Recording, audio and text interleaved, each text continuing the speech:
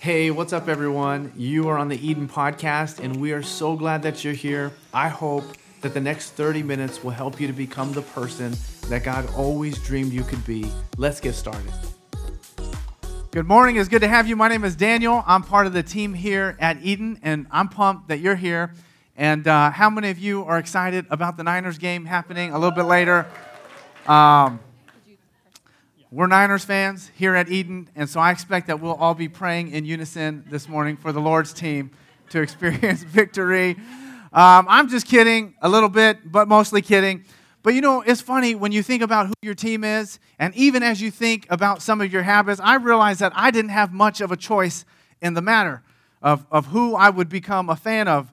Now, my dad didn't tell me that I had to become a 49ers fan, but his life set a pattern that made it really easy for me to become one.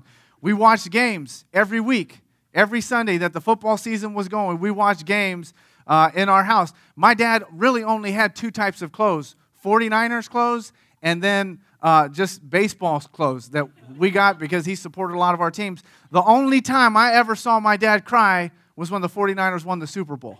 Okay? I'm just kidding. I've never seen my dad cry. But he didn't tell me I had to become a fan, but his life set a pattern, and I became one. And I don't know if you've noticed this, but a lot of the habits in your life, a lot of the things that you do on a regular basis are more easily caught than taught. Have you ever noticed that? Like sometimes people don't need to teach you the things that you do all the time, but you review their life, you observe their life, and you watch their patterns, and if it's someone that you aspire to be like, you will catch some of their habits. One example of this, some of you guys know Mark. He's our worship leader. He was on the drums this morning. Mark does this thing where if he affirms what you've said, he won't tell you, but he'll just give you a thumbs up. And the other day, I noticed that I started giving people a thumbs up, and I don't do that. I said, where did this come from? And I had to trace it back, and I realized it was Mark. Then another lady that works on our staff did the same thing. She started giving people thumbs up. She said, Mark, we got to stop hanging out, okay? We're over here doing all this form of communication tied to you. But it's funny, right? He didn't tell me to start giving people a thumbs up. It was just a pattern, and I picked it up. My dad didn't tell me I had to become a 49ers fan. He just set a pattern, and we picked it up. And so I want you to turn to your neighbor this morning because I want you to remember this phrase, look them right in the eyes, and just say, it's about patterns. Look them right in the eyes. Say, it's about patterns. It's about patterns. That was awesome. That was the best. We are getting used to talking to each other. This is awesome. We might have a greeting time next week. Who wants to have a 5-minute greeting time with someone you don't know? Okay. Well, we've been in a series for the last several weeks called Are You Okay? Are You Okay? And we launched this series in light of the unique time in history that we're living. Did you know that social scientists predicted 50 years ago because of a lot of the technological advancement that they were seeing 50 years ago in like some of the audio, visual world, communication, robotics, computers, that we would have so much free time we wouldn't know what to do with ourselves? Isn't that crazy? 50 years ago, they thought we're going to have so much leisure built into our regular schedule in the Western world, we don't know. People are going to struggle to figure out how to spend their leisure time. And I kind of wonder how shocked they would be if they actually saw reality in the 21st century. Because what we've used technology for is not for more rest, but we use technology for more work. Right? We're not using technology to rest more. We're using it to work more. And we are cramming more work into every little crevice of our schedule. And some of you are like, what are you talking about? That doesn't even make sense, right? Because sometimes we don't even see our own patterns until maybe we bring one to light. But how many of you have ever answered an email in the bathroom? Okay? And I don't need to get any more specific than that, but you know what I'm talking about, right? How many of you take your phone into the bathroom with you? And you're answering emails. How many of you have ever answered an email while you're driving? Don't raise your hand, okay? Don't. People will get really upset, right? But there is like this pattern in our life and in the culture that we're living is where we are cramming more work because of the available technology into every little crevice of our life. And we wonder, how did this happen? Because it seems like in my opinion, and maybe your observation, is that busyness is the new status symbol of choice for a lot of people. Because busyness means significance, busyness means success, busyness means progress, it means influence. How many of you have ever been on a phone call where maybe you're talking to someone who you have authority over? I don't know, I just recognize this in me, so this may not be your deal. But I remember how good it felt if I was standing in a group of people and I was giving orders. I thought, man, the people who are looking at me must think I'm important, right? Have you guys ever had that feeling? You're not flawed like I am, but I've had that feeling, right? And sometimes busyness and being tied down and people coming to you with their problems makes you feel like you have a sense of significance. And I'm not saying that that's not true. And I'm not talking even about the type of busyness that happens when you're in a season of survival.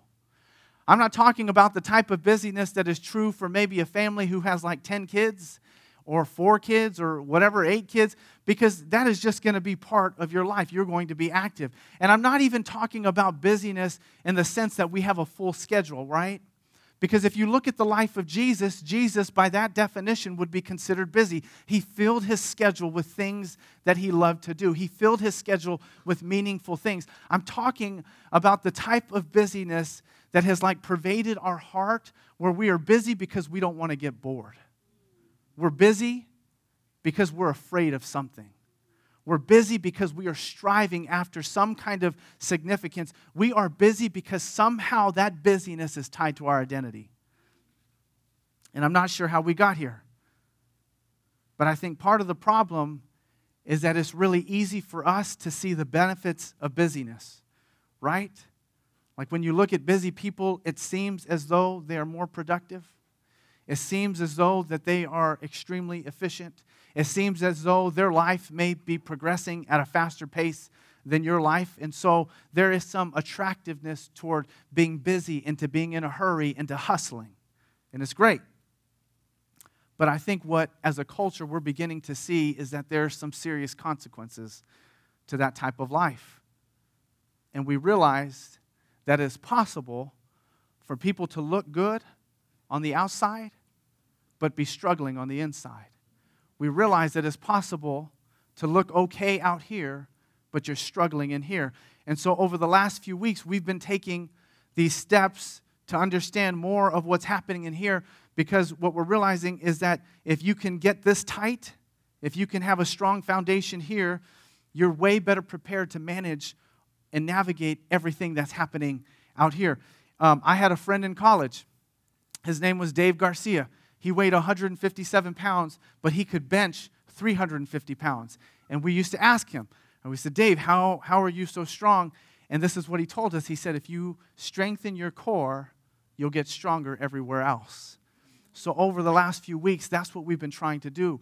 We've been trying to strengthen the core, to strengthen the soul, because when you get the soul strong, when you build a foundation for what's happening in here, everything else gets a little bit better. And so week 1, we learned that busyness and hurry brings out the worst version of ourselves. We learned that it's the enemy of the soul and that it's not the type of life that God ever intended for us. Week 2, we started to map out the soul. You remember my Rembrandt-esque portrait that I drew, the silhouette of the person? But we mapped out the soul because you can't get the soul right if you don't know how the soul works. And we learned that the function of the soul is to bring into alignment the mind, the body, and the will. And when those things are operating in alignment with one another, that is when, everything in your world can fall apart, but you're doing all right. But when those things are out of alignment, everything can be going great in your life, and still you're not satisfied with what's happening inside. And so that was week 2. And we learned that one of the ways that we shape the soul is through our habits. And so we called these holy habits. And a holy habit, the way that we defined it, is any activity that brings us into alignment with God's vision for our life. Any alignment that brings us into God's vision for our life. And the power of habits is crazy, right? Have you ever done something that you didn't want to do, but after you did it, you were glad you did? Right? Have you guys ever experienced that? Right? You didn't want to go to the gym, but you had made a commitment to go to the gym, and so you decided to go to the gym anyways, and you stayed on the elliptical for an hour, and even though there were so many excuses and so many reasons why you didn't want to get up and go to the gym, you're so thankful that you did. There's something powerful about the habits in your life. There's something powerful about experiencing the joy of discipline on the other end of discipline.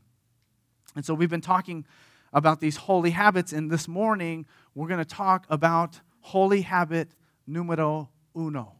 Okay, for some of our non-Spanish speaking individuals, and if you didn't grow up in California, that means number one, right? Our first, Brandon, there you go. Our first holy habit that we're going to talk about this morning is the Sabbath. The Sabbath. And so to do that, we're going to be looking at the Hebrew Bible, which is also called the Old Testament, which is the story of God's partnership with humanity to bring hope into the world through the promise of a Savior, and his name was Jesus.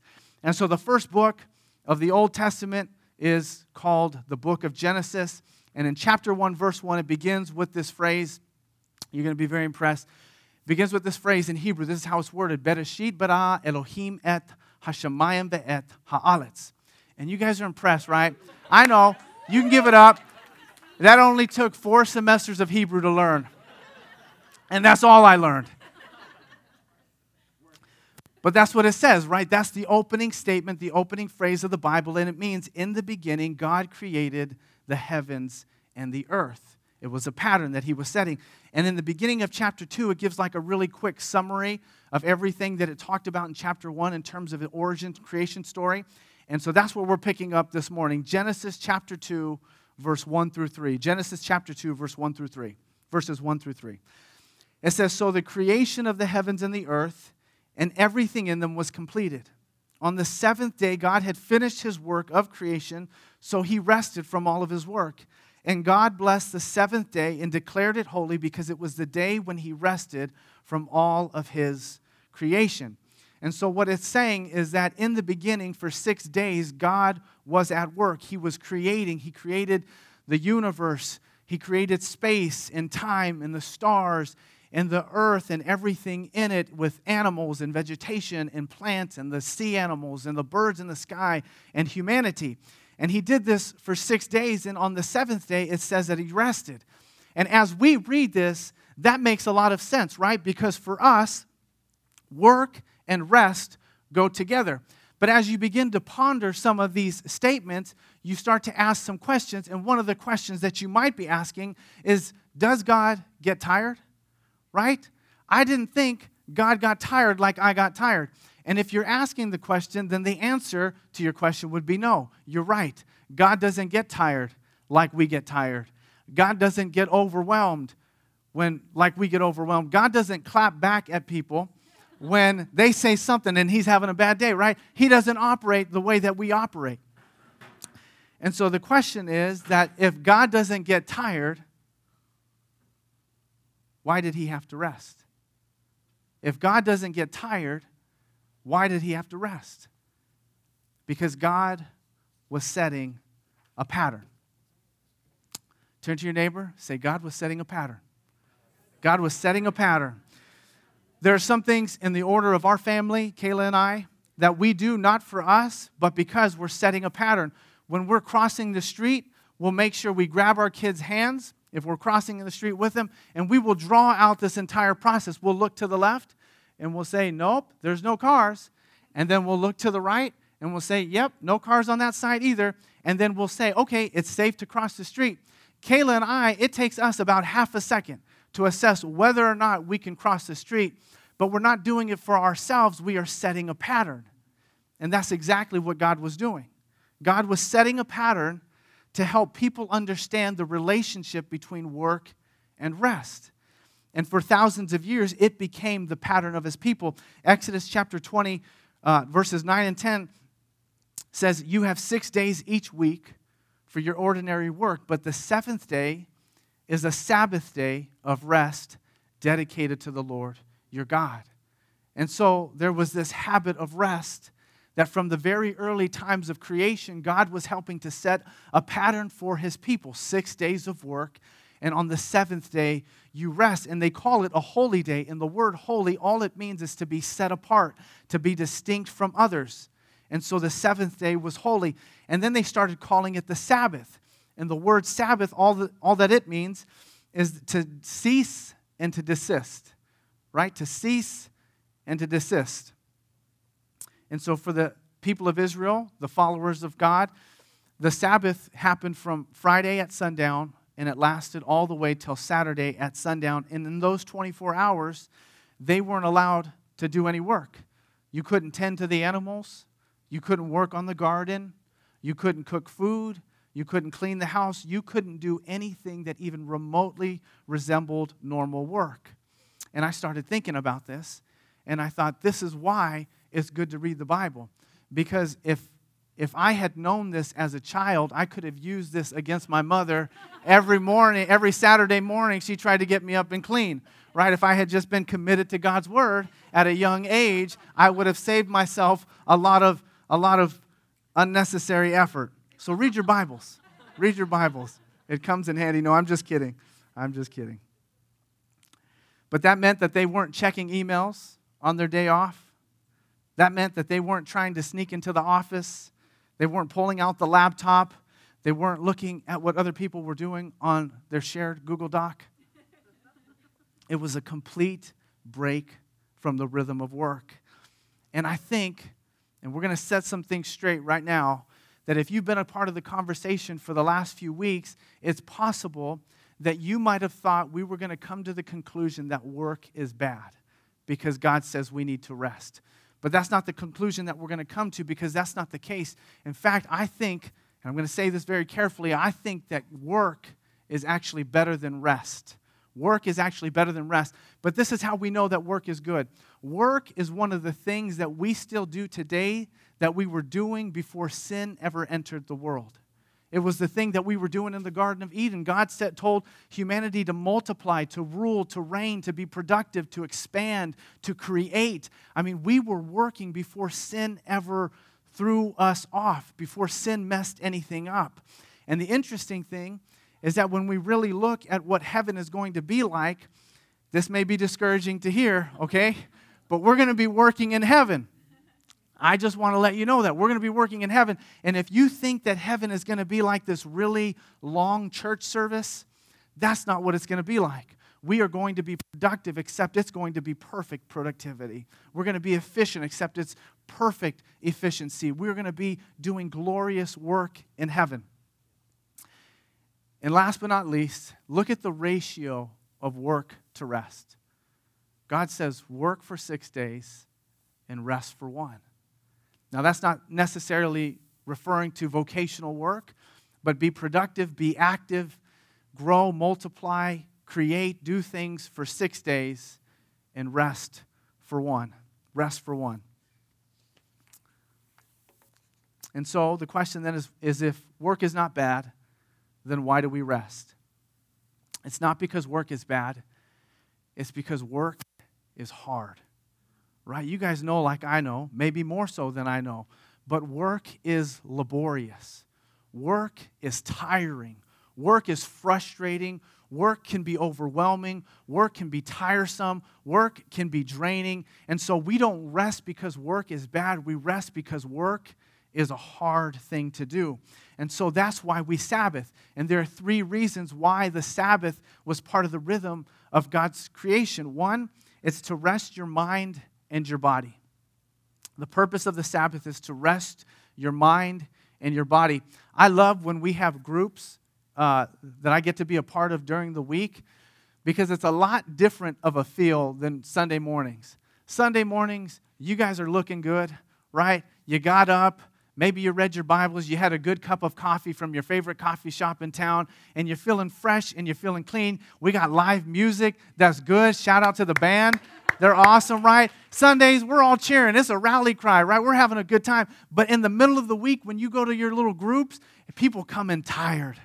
Oh, their eyes are glazed over. They're not smiling. It takes like a lot more energy to remember people's name, and you're a little overwhelmed because you just came to group after a bunch of hard conversations at work. You're tired from the day. You got projects that didn't go the way you planned, and it is awesome, right? But it is also, it's a reminder that work can be hard. Work can be draining. And so the purpose of the Sabbath was to rest your mind and to rest your body. Number two, it's to recharge your emotions. It's to recharge your emotions. And one thing that you have probably learned in life is that when you have a thin emotional margin, you're not a very great person to be around. And it's not because you're mean, maybe that's what happens, but I mean, just imagine talking to someone who's completely emotionally bankrupt. It's like they got no room to hear your problems, right? They got no room to even celebrate the good things that are happening in your life. You are just kind of spent and empty. You're a carcass. You're a secondary version of yourself, but there is nothing going on the inside. Like if someone comes to you crying about some horrible life experience, it would take a lot for you to emotionally resonate and to experience the pain that they're experiencing. It'd take a lot for you to cry, right? If you've ever been there. And so the purpose of the Sabbath is to really recharge your emotions, to recharge and to refill. And number three, and maybe most importantly, is to refocus your spirit. To refocus your spirit. Like I said, it's so easy on a Sunday morning to feel good, right? You come into this place, you're celebrating, music is good, we're connecting, we're eating donuts, it's a good day. But it doesn't take too much to kind of throw you off your path, right? It doesn't take too much to redirect your focus. Your kids wake up with a bad attitude, they're crying, you miss the alarm clock, you're going to be late for school, you're going to be late to work, someone cut you off in traffic, right? It doesn't take much during the week to throw you off. And so part of the Sabbath for us is to regain our focus, to regain our spiritual focus. And part of why that's so important is because you make so many decisions throughout the course of your week, so many decisions throughout the course of your day at work. And it's so easy for us when we are out of alignment with God to make decisions that don't align with who we really want to become. It is so easy that when we feel disconnected from God to make decisions that seem inconsistent with who we say we want to become. And so the Sabbath is meant for rest, meant to recharge, and meant to refocus. And so then the question is, how do we Sabbath? What does that look like in our context, in our day and age, in the 21st century in Silicon Valley? Well, you need to know a few things. First, this is not a rule, but it's a rule of thumb. It's not a rule, but it is a rule of thumb. I don't personally think, when I understand the relationship between the Old Testament and the New Testament, that the Sabbath is something that is a requirement. It's not a requirement. You don't have to do this. It's just wise if you do. It's one of those things, right? You don't have to. It's just helpful if you decide to do it. It's up to you. So you need to know that if on a Saturday, on your day off, and you choose to work, that's up to you. You're not harming your relationship with God directly. It's a rule, but it's a rule of thumb. It's not a rule, but it's a rule of thumb. Number two, it's not self-care. It is soul care. It is not self-care, it's soul care. Some people might look at what you do on a Sabbath and call it self-care. But self-care, or call it soul care, but it's actually self-care, because self-care is when the goal of your activity is to bring out your greatest potential. And you're like, what's wrong with that? There's nothing wrong with that. It is wise and good for you to take care of yourself, for you to take care of your mind, for you to take care of your body. Self-care, in my opinion, is not a bad thing. But when we talk about soul care, it is just one layer deeper. It's one layer deeper. It's what you do when you want to see God's potential brought out in your life. It's what you do when you want to see God's potential brought out of your life. And so the point is that soul care can look like self-care, but when the intention is obedience and the goal is worship, it's not self-care, it's soul care. The point is that soul care can look like self-care, but when the intention is obedience and the goal is worship, it's not self-care, it's soul care. And so what do you do during this time? Let's keep it really simple. And we're going to take a little note out of Marie Kondo's textbook, right? Instead of doing what sparks joy, you want to do the things that spark worship in your life. And you might ask, well, how do I know if it's sparking worship? And this is not in the Bible, so this is Daniel's book on what I learned in the School of Hard Knocks of the Sabbath, okay? The things that you know spark worship in your life cause you to demonstrate gratitude to God when you do it. So that means that if you've had a long day, a long week at work, and you have a Saturday where you don't have any plans, but you get to take a nap during the day, and when you wake up from the nap, you're like, God, thank you for that nap. I needed it. Or it's like if you had a free day and you met with a friend because you wanted to connect over coffee, and at the end of the conversation you said, God, thank you for allowing me to have friends like this in my life.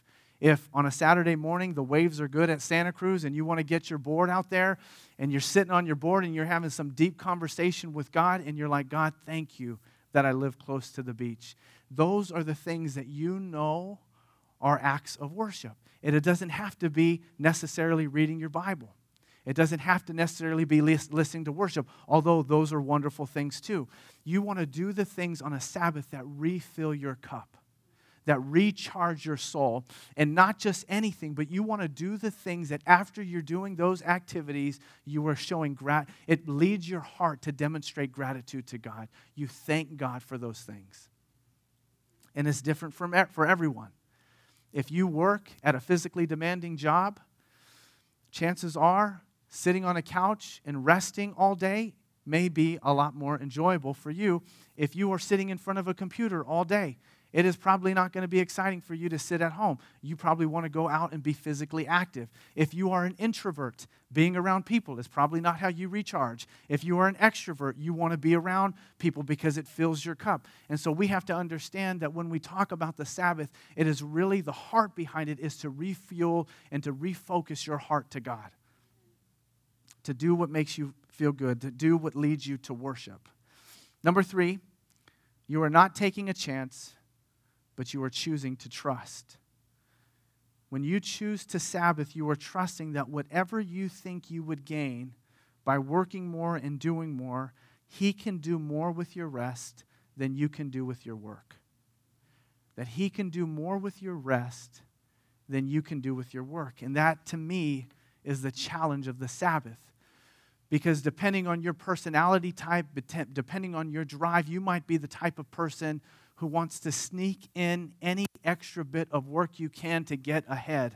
You want to try to be the best, and you think that the more hours you put in, the more you're going to gain. The more you're going to produce, the better you're going to get. But the challenge is that in God's economy, that's not how it works.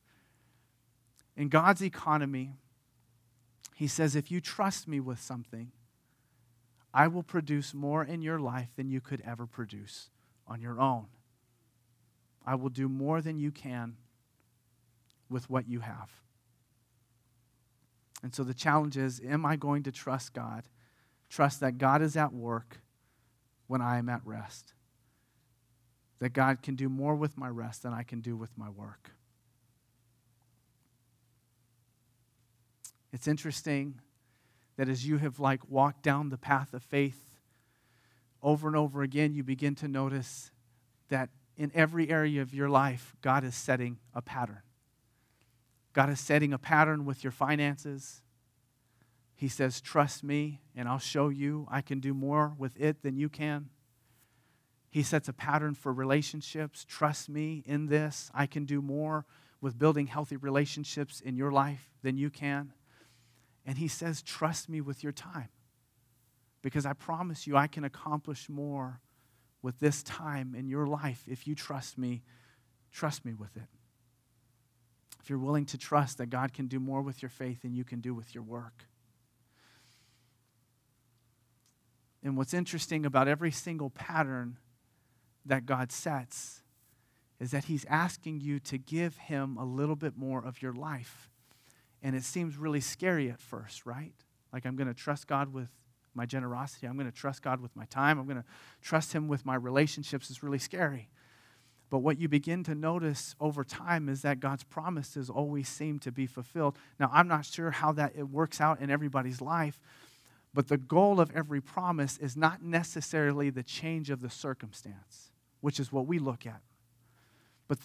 But God's intention every time he asks you to trust him is to reshape your heart. Every time God asks you to trust him, every time that he communicates a pattern in his life is because he is trying to gain more of your heart. That every pattern we see in Scripture that God encourages us to walk down and to incorporate into our life, it is because he wants us to be more connected with him. He wants us to be more in love with him, to trust him more.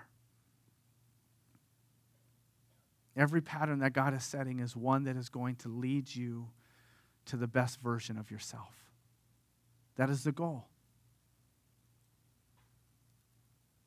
That he wants to organize your life in such a way that we're going to connect with him, that we're going to walk with him and be close to him. Because there are some of us today that we haven't maybe ordered our life around some of the patterns that God has organized for us, and we feel kind of distant.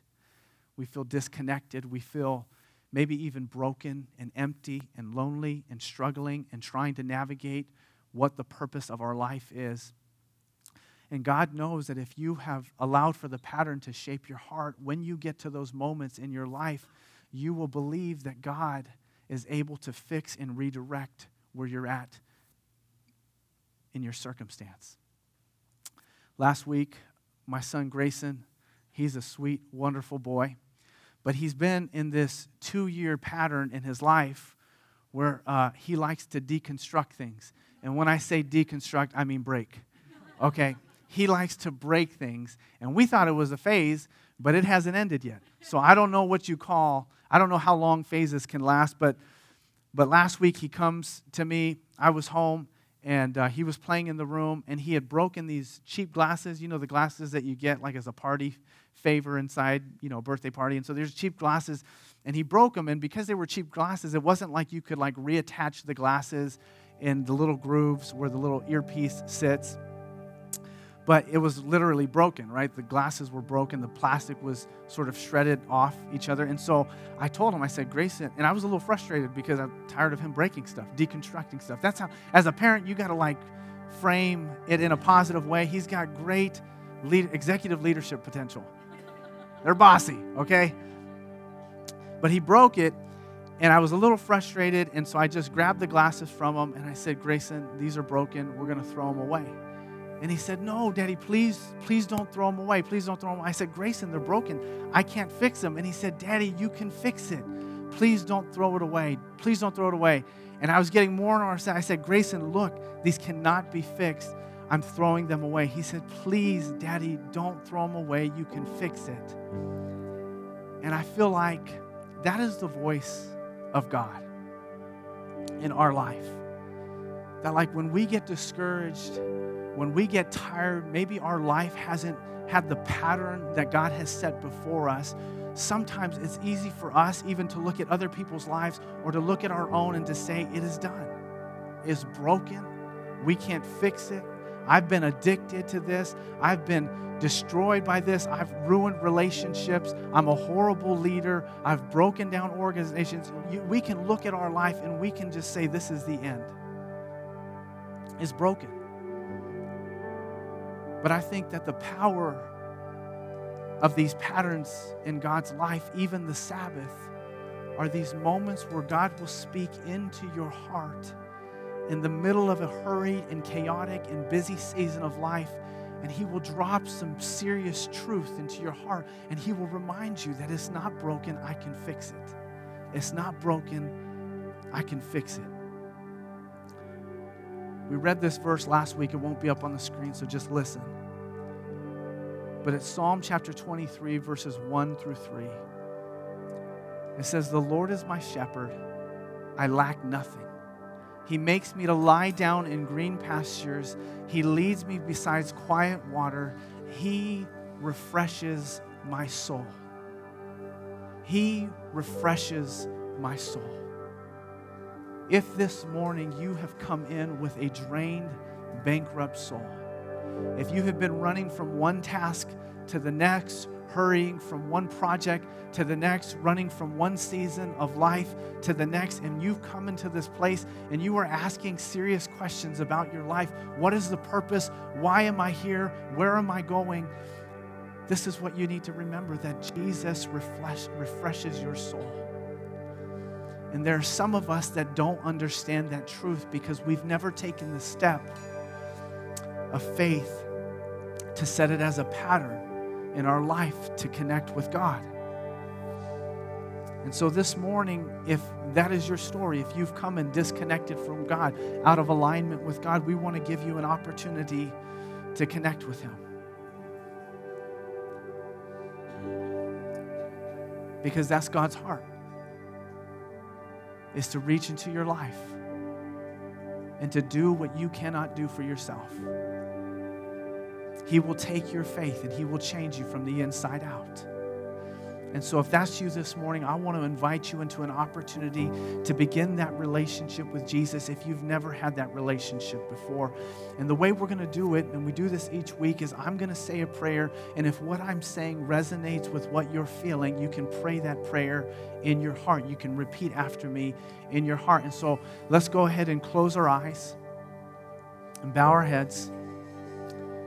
And if this morning you want to invite Jesus to be part of your story, you can pray this prayer after me in your heart.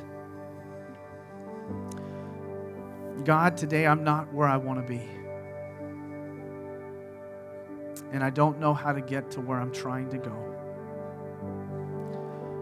I need you to help me find my purpose. I need you to help me find my way. God, help me to let go of the things that are destroying me from the inside out. Today I want to turn from sin and from habits and from thinking patterns that discourage me and are breaking me. And I want to begin following you. Today I surrender my heart to you. I trust that your sacrifice on the cross can wipe away every sin and every bad decision, every selfish decision that I've made, and that you can make me clean. I trust that you will transform my life. Help me follow you from this day forward. In Jesus' name, I believe. Keep your heads bowed and your eyes closed. And this morning, if you prayed that prayer, I want to encourage you to just quickly raise up your hand so that we can celebrate what God bless you. God bless you. I see you. I see you. I see you. I see you. I see you. God bless you. God, I thank you for every life that you are working in this morning. It is by no mistake that they walk through the doors of this church. I don't care about how they heard it. That is you knocking at the door of their heart. That is you reminding them that you're not done with them, that you can fix it. Whatever it is, you can fix it. Because that's what you do. You make old things new. You take broken things and you make them fresh. And God, we thank you that you're doing that here in this room right now like you do every single week. God, I pray for this church. I pray for this community. I pray, God, that you would give us wisdom in how we develop and organize our week, and to make sure that our habits are centered and set upon your ways and not our ways. God, we thank you in Jesus' name. Amen.